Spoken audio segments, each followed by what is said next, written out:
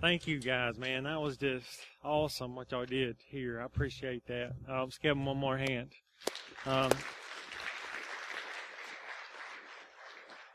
It's kind of strange, you know. Sometimes I go by these just little feelings that I have, and you know, when I really started trying to get serious about my relationship with God, not just hearing the Word, but doing the Word. I remember Tanya and I went to church in Georgia. Just that I'd been dying to go, and you know, it's like mega now, but back then it was just mini mega, I guess. And just walking in there, I mean, like, just once we like opened the door, you just felt something. You just felt some sort of presence of God that I just hadn't felt. I knew it was there. And sure enough, I mean, I wasn't looking for it, you know, but I walked in those doors, and my mind immediately went back then to when I felt just that presence and power of God on a place.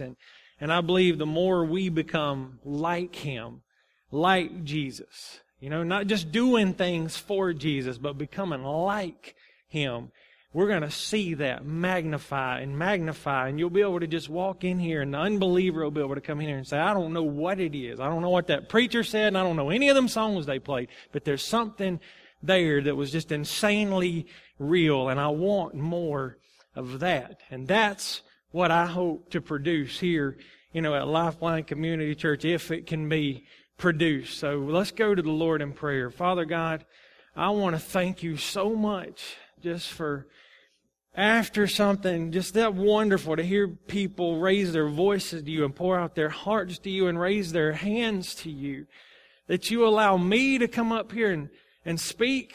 And Lord, I'm painfully aware that all week I try to come up with something, knowing that it's going to be a failing effort. For who could get up here and speak about the glory and majesty of God? There's a reason that the angels continually sing, holy, holy is the Lord God Almighty, and they've been there for millennia, thousands of years.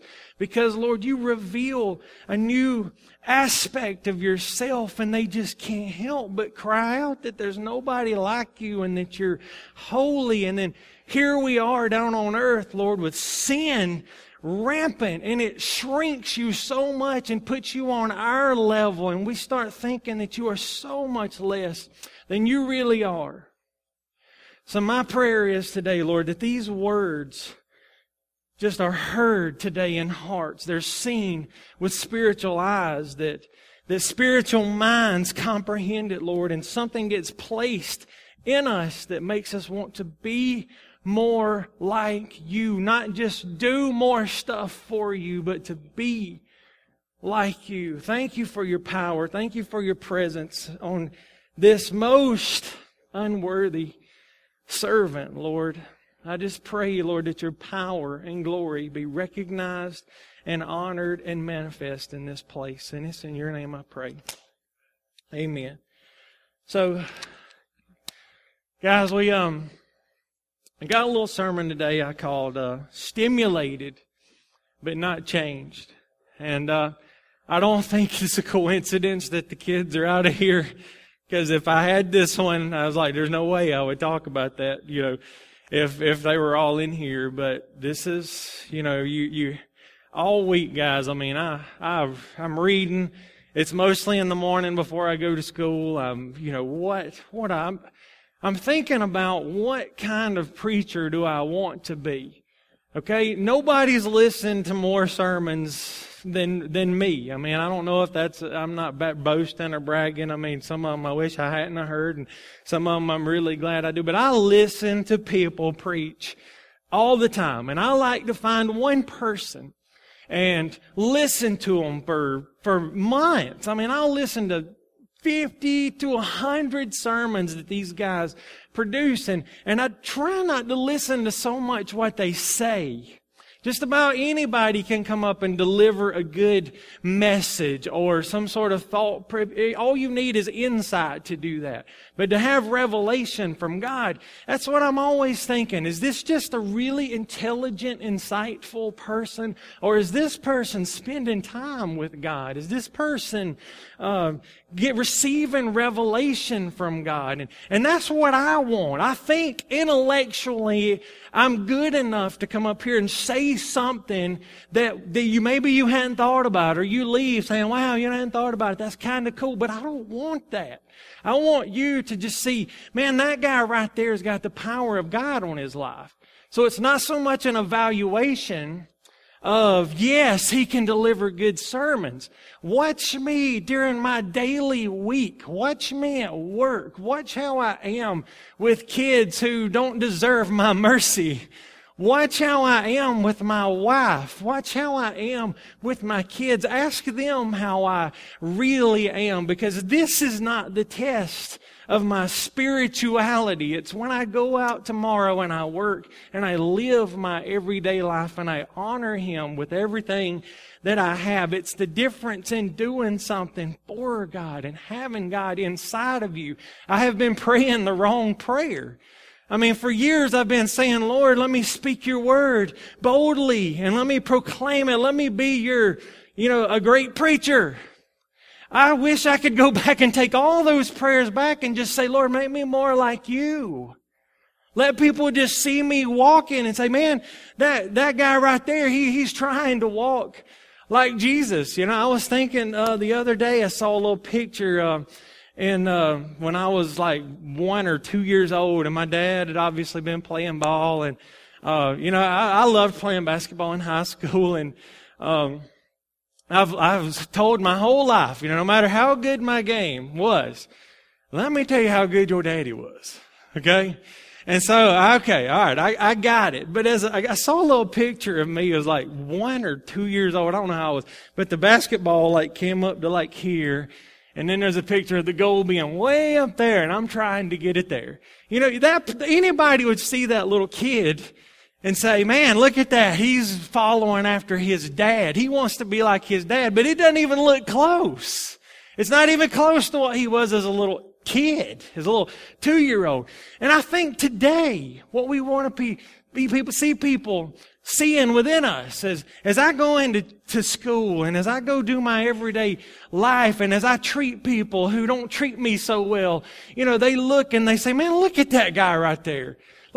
He's not even close to walking in Jesus' steps. But my God, look how he's trying. Look at the effort. There's no doubt that guy right there wants to be like his Father in heaven. He wants to walk like Jesus. Now, it looks dumb sometimes. It looks awful. It's not even close, but that's what that guy is about. That's the kind of preacher I want to be. When you see my life, when you listen to my series of sermon, if you were to evaluate me like I evaluate everybody else, because this is different. My life's changed because I'm a preacher of a church, and it makes me almost sick because as I looked at my life before now, when I could just come in and sit in the seats and just be a spectator, I spent more time criticizing what the guy does up here. I spent more time criticizing what the leadership team does and how I might do it if I'm different. Well, guess what, Adam? Here you go. Here's your chance. Here's your chance. But I had it all wrong. Why am I out there criticizing other people instead of in my own life trying to become more like God? So my goal here is just to put something in you that changes you. And that's where I come up with this idea of stimulated, but not changed. And before I'm going to take you on a little journey. It's going to start, kind of like, why did he start there? But you got to understand some things before I just throw out this story.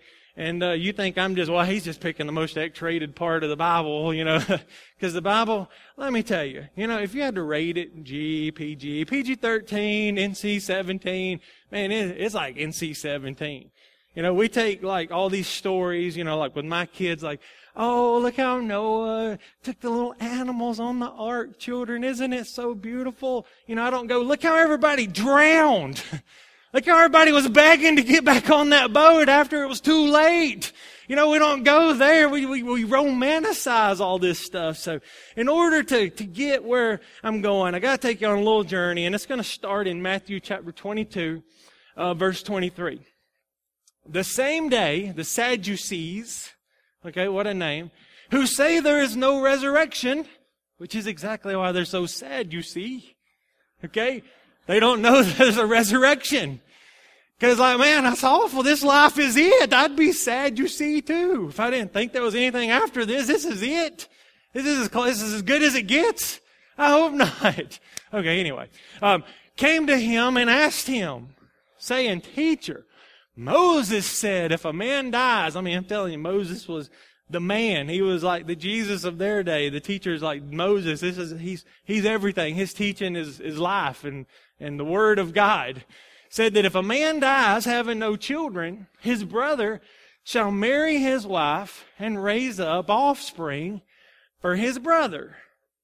Now, if we thought we cared about who our family members marry, now imagine being in this society, like your brother marry somebody like, whoa, listen, cuz, if you die, guess what I got to do? So, listen, man, you might want to think about this. We can't be going there, you know. That woman's not right for you. Okay, we would be hardcore on that, man. But anyway, now there were with us 7 brothers. So they're trying to come up with an extreme example to trap Jesus. The first died, and after he married, the first died after he had married and having no offspring, that's a big deal, left his wife to his brother. And I stopped it right there. Anyway, it went on, it says it goes all the way down to the last brother, and they have no children. So it says, whose wife will she be in the resurrection? And man, you gotta love how Jesus just is. His response to these guys, you know, because they're like, we believe everything that Moses says. And he picks the simplest thing. At first he says, look, you don't understand God. Okay, you don't understand heaven. You don't understand anything. There's not going to be any marriage. It's different in heaven. It's 10,000 times more awesome than this life. You don't have a clue, and you don't even believe in it.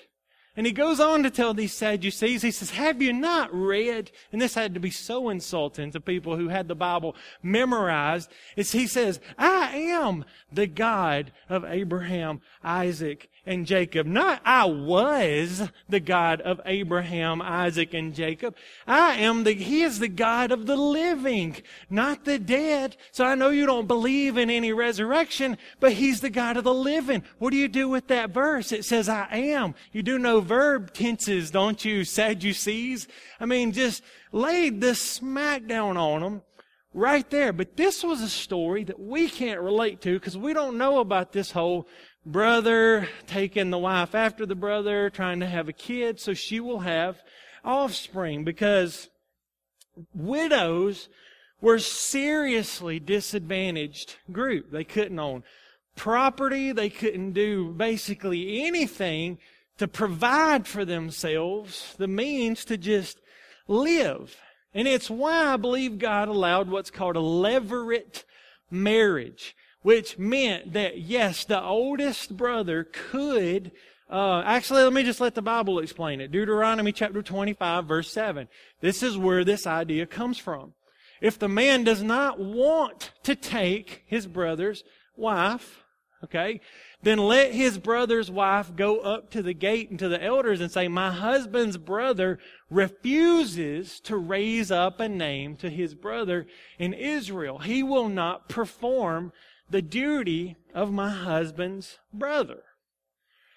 Then the elders of the city shall call him and speak to him, but if he stands firm and says, I don't want to take her, then his brother's wife shall come to him in the presence of the elder, remove his sandal from his foot, spit in his face, and answer and say, so shall it be done to the man who will not build up his brother's house. So God allowed this levirate marriage so that if a woman became completely helpless because she had no son, that the brother could come in and hopefully then conceive a child, and that child be considered the dead husband's child, And that child could be the heir, if it was a boy, to the property and all that kind of stuff, and she could still have a place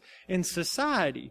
So if there was a man that refused to do this, it was a very big deal. It was that you were going to be publicly humiliated if you chose to perform this duty. Now, knowing that, this is the context that I want to bring in. Genesis chapter 38, verses 1 through 10.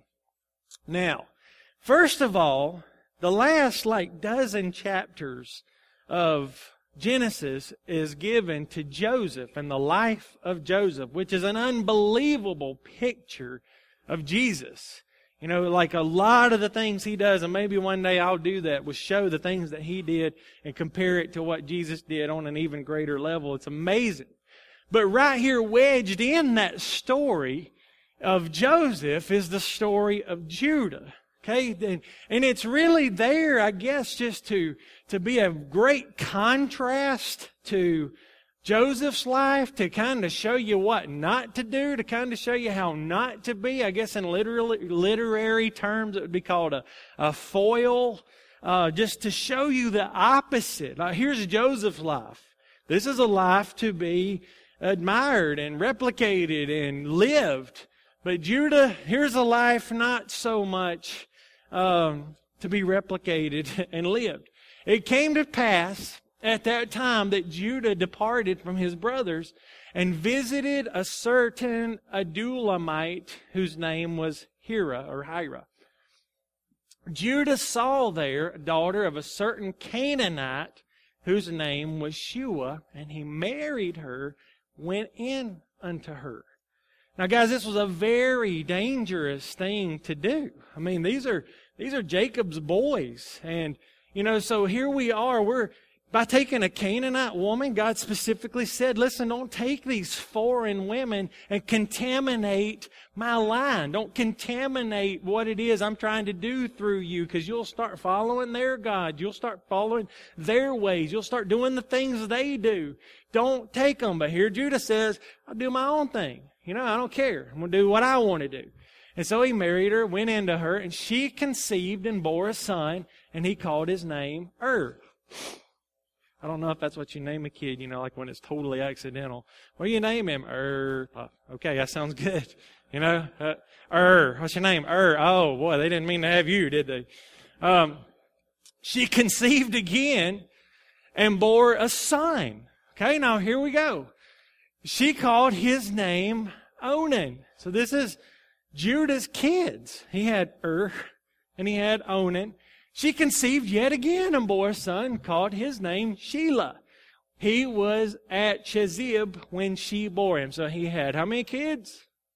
3. Okay. All right. You guys are doing a little better than some of my 6th graders. Then Judah took a wife for his firstborn, and her name was Tamar. But Judah's firstborn, was wicked in the sight of the Lord. Okay? Now, you got to think, why was he wicked? Obviously, Daddy didn't care anything about the Lord's ways. So he followed right in Daddy's footsteps. Well, Daddy, listen, you know God said not to marry foreign women, but here's my mom. She is a foreign woman. You know, so obviously he's going to love his mom. If she hadn't changed her ways, he's going to follow her ways. And so here he is. Of course he's wicked. He's being raised by people that don't believe in the God of Israel, that he did those great and mighty things. Of course he's going to do evil in the sight of the Lord. He doesn't know. And the Lord killed him. Do evil in the sight of the Lord. Lord kills him. So now what's going to happen? Judah said to Onan, okay, we're going to fulfill this idea of the levirate marriage. Go into your brother's wife and marry her. Raise up an heir to your brother. Okay, so Onan, here it is. It's his turn. You'll go fulfill your duty. You know, raise up an heir. But Onan knew that the heir would not be his. Okay? He doesn't want to fulfill his duty. He doesn't want responsibility for what he has to do. He doesn't want to take responsibility. And it came to pass. Now check this out. Here it is. When he went into his brother's wife, so he looked like he was about to perform his duty. He was doing the fun part, I guess, of performing his duty, that he admitted on the ground, lest he should give an heir to his brother.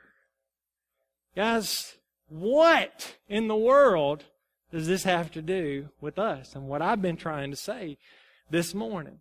I got this idea from a conversation that I had with an atheist. My wife knows how much time I wasted on this. I just engaged one, and just tried to have a good conversation with him. And I mean, he unloaded everything I've ever heard and then more about why Christ ain't real, why it's all fairy tales, why it's all not true, and all that kind of stuff.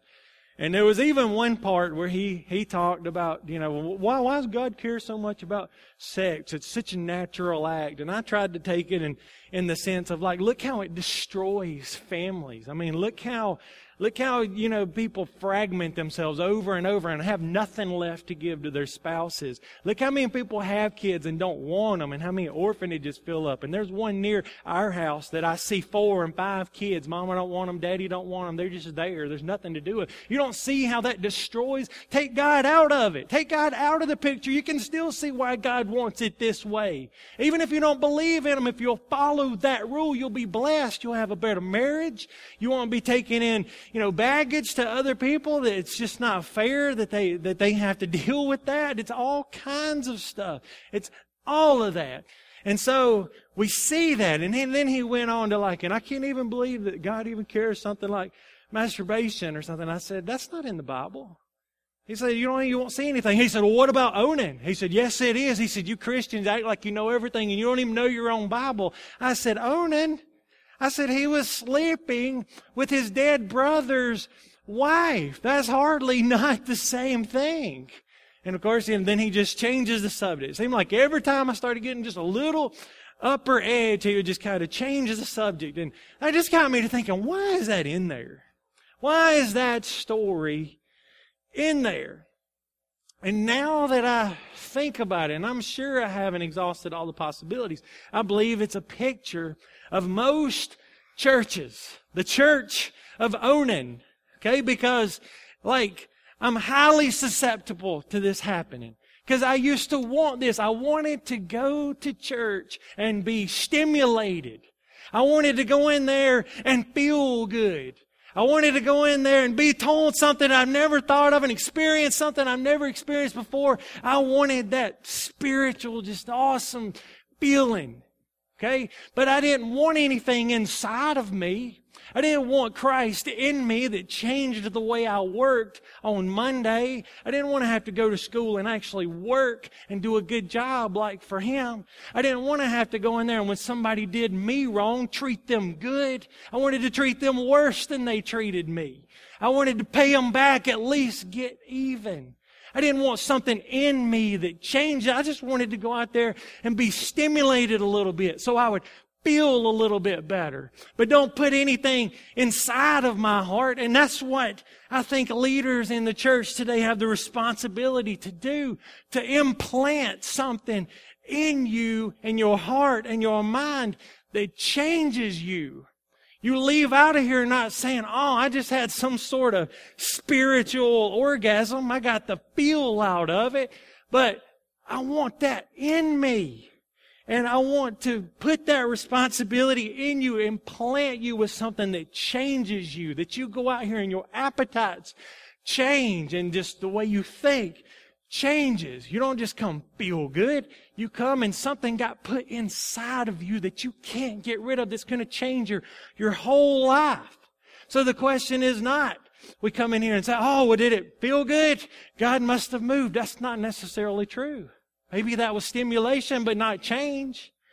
Did you enjoy it? Well, it must have been right. Not necessarily. I've seen preachers come up with these ideas that, we're gonna play movies or something on here and do movie clips and talk about them and how it kind of relates a little bit to the Bible. Of course you would enjoy that. You'd come in and be entertained just like I was yesterday watching Ninja Turtles with my little boy. Church is no different. You come in here, it feels good, and we think, boy, that must have been right. That felt good. No. We pulled out too early. Nothing got put inside of me. Nothing got put inside of you. Did someone raise their hand at the invitation? God must have moved, and somebody must have got saved. Not necessarily. I'm reevaluating my salvation experience. I talk to Tanya about this all the time. Is that 16-year-old kid scared of hell? Yes. I raised my hand. Pray with me. I want him. But nothing changed.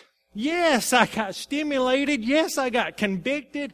But I went back on Monday and still cheated on my tests at school and still did stuff I shouldn't do and tried to do things behind people's back. There was nothing in me that changed.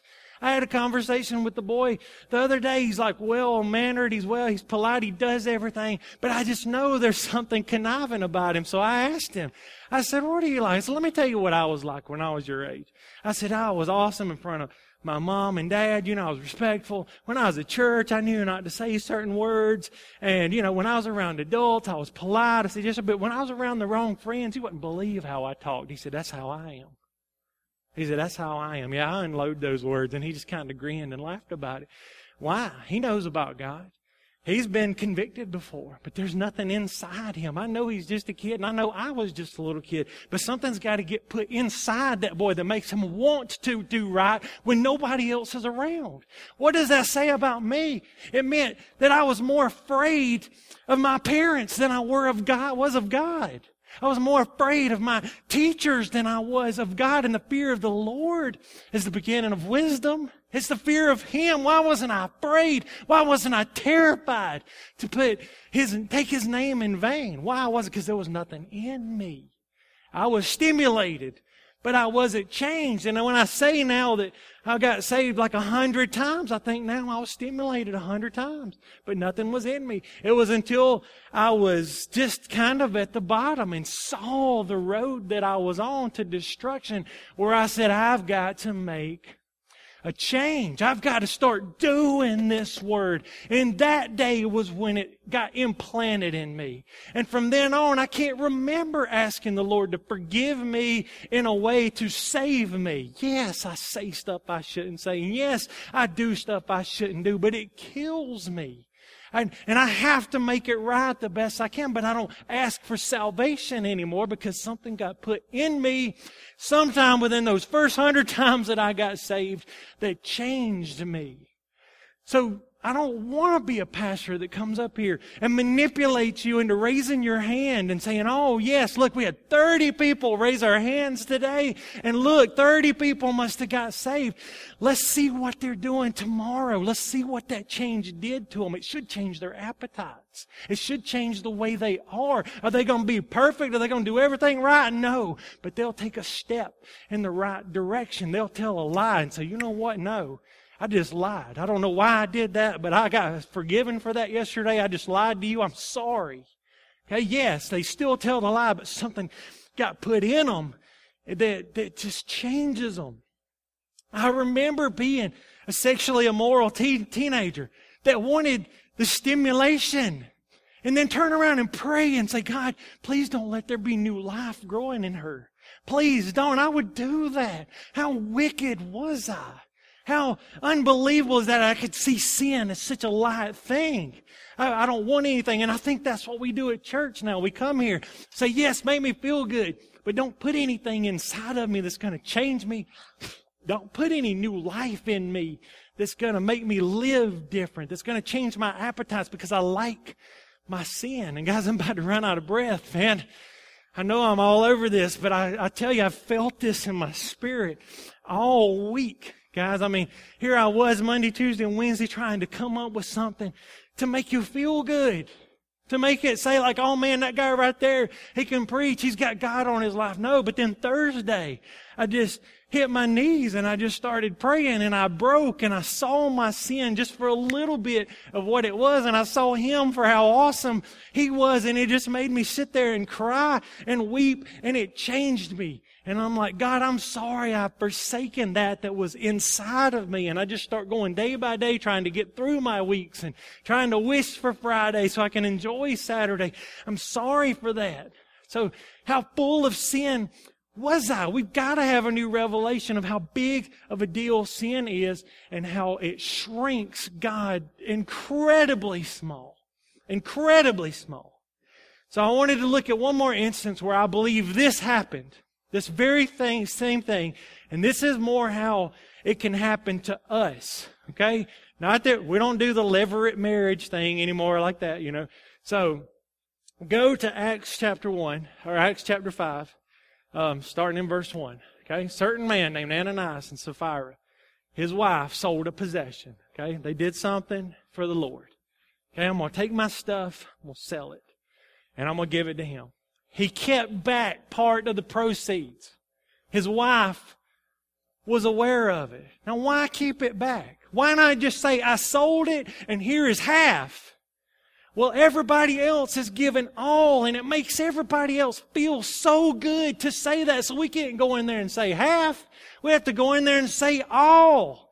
And that's what I've done so many times sitting where you are. I come in acting like I give all, but I only give half. My favorite sins I keep. My favorite sins I keep doing. Nothing was in me to change me, but Ananias and Sapphira, we can't say half. I won't make everybody feel good. I won't stimulate everybody. They kept it back. His wife was aware of it. Now, thank God I have a wife that if I even came up with that, she'd be like, you better get down there and pray. You are full of sin. She wouldn't be that bad. But she'd recognize that real quick for what it was. And brought a certain part of it and laid it at the apostles' feet. Now, being full of the Spirit of God, Peter said, Ananias, why is Satan? Satan? Seriously? I just sold all this. I'm still giving half. Doesn't that give me credit for something in God's great book? Isn't that like extra credit? Come on. This is amazing. I'm giving half. Ananias, why has Satan filled your heart to lie to the Holy Spirit and keep back part of the price of land for yourself? Why has he lied to you? Why have you done that? Well, I thought it'd make everybody feel good. I didn't know you'd know. I thought this was between me and God. He feared men. He feared people more than he feared God. There was no fear of God. You fear God, and that thing is inside you. You can't even go through a drive-through of a McDonald's and them give you an extra container of fries without driving back and saying, you gave me too much. I can't accept it. Either let me pay for it or take it back. And they're always going to say, well, just keep it. We can't take it back anyway. But still, something in you says, I can't take this. I can't do it. I got something inside me growing that I can't do that to it. Was it not your own? It was all yours anyway, Ananias. Why'd you do this? And after it was sold, was it not in your own control? You could have done whatever you wanted. You could have gave part of it, could have gave some of it, could have actually gave half of it. Why have you conceived this thing in your heart? Something's going to get conceived in your heart. And it is either a conception of Holy Spirit righteousness, Jesus, Son of God, that starts making you gravitate toward Him, or sin that will make you gravitate toward evil. There's always something growing in your heart. It is never at zero. You're always going one way or the other. You have not lied to men, but to God. You should have been afraid of that, Ananias. You should have been scared to death. You don't have anything in you that produces the fear of the Lord. Then Ananias, hearing these words, fell down, breathed his last. Remember what God did to Onan back there in the Old Testament? He killed him. See what He did here? For the same thing, same type of thing.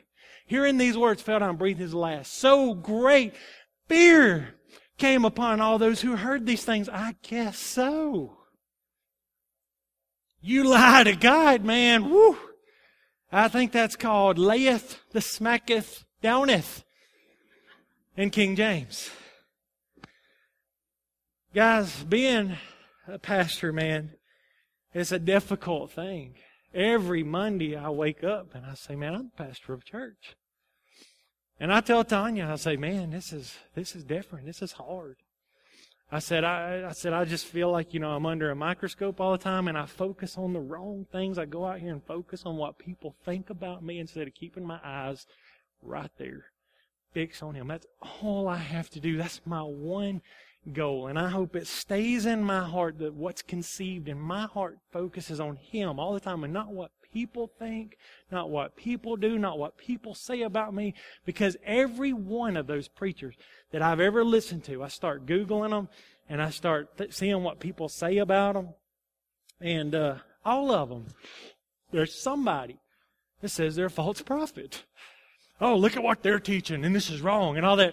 And I look at me, I said, if I stay in this long enough, there's going to be people say, yeah, look at what he's preaching. Heresy, look at what he's preaching. That's wrong. This is wrong. There's going to be people criticize me. There's going to be people that say, man, you're a man of God. You're doing everything, to the best of your ability. I see God on your life. And there's going to be people saying, you're teaching wrong. You're a heretic. You're all this. You're all that thing. You're a hypocrite. And that's coming from me. That's coming no matter what. But I don't look at any of that. If I just keep my eyes on Him and I let this thing that got conceived within me 20 years ago just keep growing and gravitating toward Him, how can I go wrong? Wow. Guys, if y'all want to come up and start getting on your instruments and stuff, I really am done. I don't know what else to say. I'm spent. About 1:30, me and my wife are going to lay down on the bed, and I tell you, I ain't going to know anything till about 4 o'clock. That's just the way it is. That's the way I roll. Rest on the Sabbath, right? Okay. But what I want to ask you guys, listen. You know which way you're gravitating toward. And anytime I open up the altars, it's a crazy thing to see. The people that come down are the most godly people because they're the ones who have that growing in them. And when they get a little picture of that sin inside of them, they hate it. And they can't help but come down here and say, God, get rid of it. I want your Spirit. Burn that out of me. I want to go out here, Lord, and live for you and honor you with every fiber of my life, every fiber of my being. It's the holy people. It's the people that you'd look at and say, well, yeah, of course they're living right. And then you have other people like me, like I used to do, and sit back there and be like, well, I don't need to go down there. I'm glad there ain't nothing wrong with my life. I'm glad I asked for forgiveness back then. I'm just so smug. That means I don't see Him as He really is. I don't see Him as holy, holy, holy as the Lord God Almighty was and is to come. I don't see Him that way. But thank God, I'm starting to see Him as He really is, and I know I'm not even close. I tried my hardest to preach the big deal of sin and how big of a deal it is for your heart to be right with God. I've tried. This is as good as I know how to do it, but yet I know it still falls short. And I know no preacher on the planet can do it justice because how holy He is and how big of a deal sin really is and how it separates you from the presence of God is just crazy. It's unbelievable. Got to see that stuff for what it really is. And if you don't mind, guys, and you want to I'm going to open up the altar, and I'm going to be the first one down here because I know I got stuff in my heart that needs to be burned out. And I want to start a brand new walk with Him this week. I want to live a week this week like I've never lived before. I want to experience things I've never experienced before. I want to be glad when I go into work. And if my heart's right and I see Him as He really is, and I realize this life is just a vapor that appears just for a little while and then vanishes away, I'll be able to do that. But you got to see Him rightly. So anybody that wants to join me down here, pray, open my eyes that I might see and put something in my heart, Lord, that I can't contain, I can't control, and I can go out here and live for you, Lord. Teach me to hate sin.